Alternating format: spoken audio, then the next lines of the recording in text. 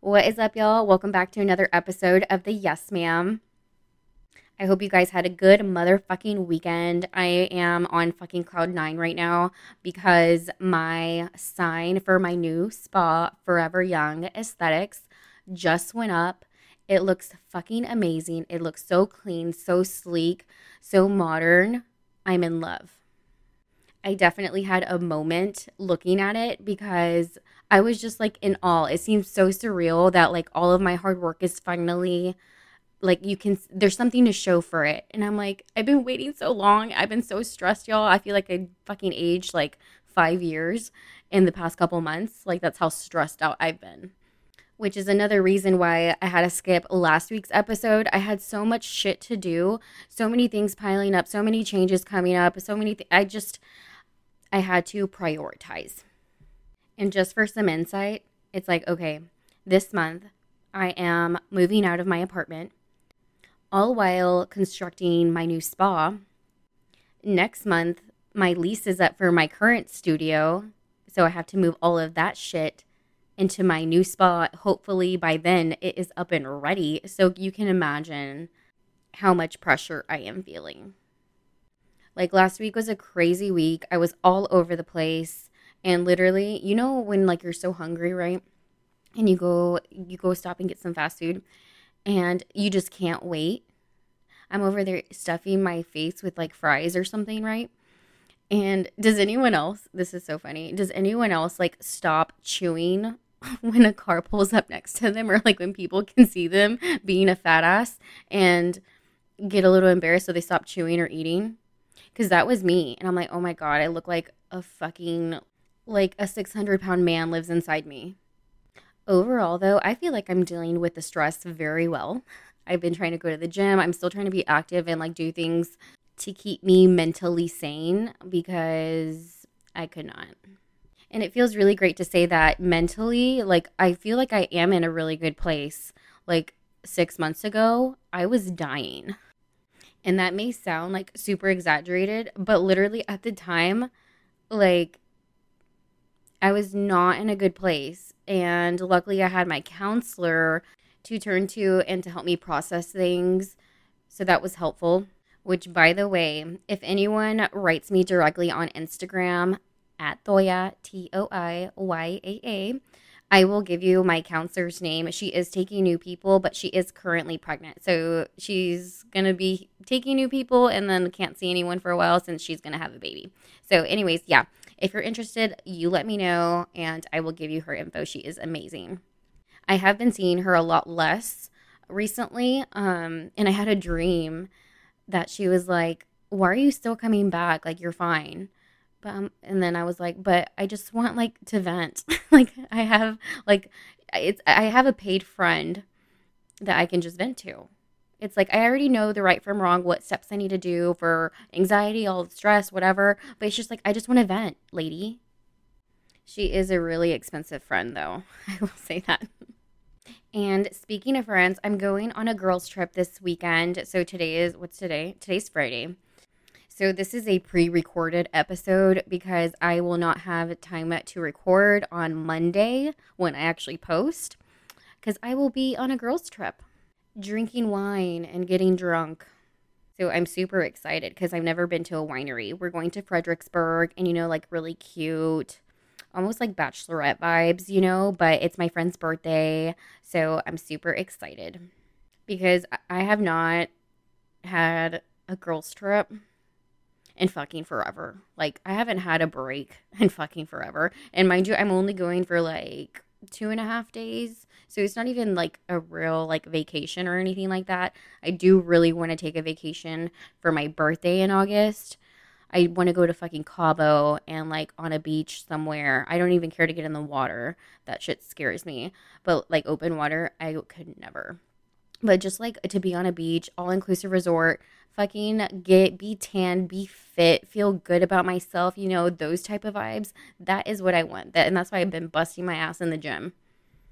I could do a lot better with my eating, but your girl is trying, okay? That is what matters. And so I asked you guys on my Instagram if there was anything specific that you wanted to ask me, which I got some really good questions in First question was, if you weren't so busy building your business, what would you do on your free time that wouldn't consist of going out and drinking? What hobbies do you have or would like to do if you weren't so busy? I'm trying to go out but struggling with finding things to do. So that is a little hard for me just because I made my hobby into my job. I started off doing makeup, you know. I love to be creative. Anything that has to do with working with my hands and being creative, that is fun for me. If you've ever done a pain with a twist class, that is always so fun, and you can have some drinks too if you wanted to. I make it sound like I'm an alcoholic by saying like to have some drinks with that too, while doing stuff. I feel like it really sucks nowadays. It's like that's what you do is for fun, is like whatever you're doing, have some drinks. Have some drinks. And it's all around you. Like, damn, what if I don't want to drink? You know, it is really hard.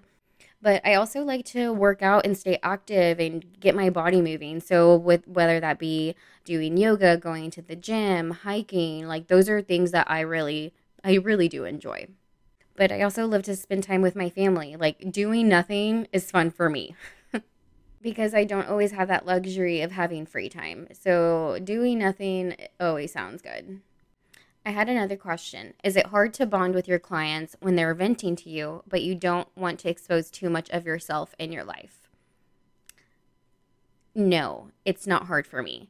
I feel like I pick and choose what I want to say to clients. Like I am very careful, I will say, but I think that's just who I am. I don't really think about it. Like if I want to completely let you in and tell you a story, then I will. But I always have like, I guess I'm very protective of my story, and because it's very sensitive to me, and I've been through some shit that a lot of people don't even know about, and they will never know about it, and that's fine. They don't need to. But I think that goes to what I mentioned in one of my previous episodes, is that like I had trouble really connecting with people and making friends, like true friends.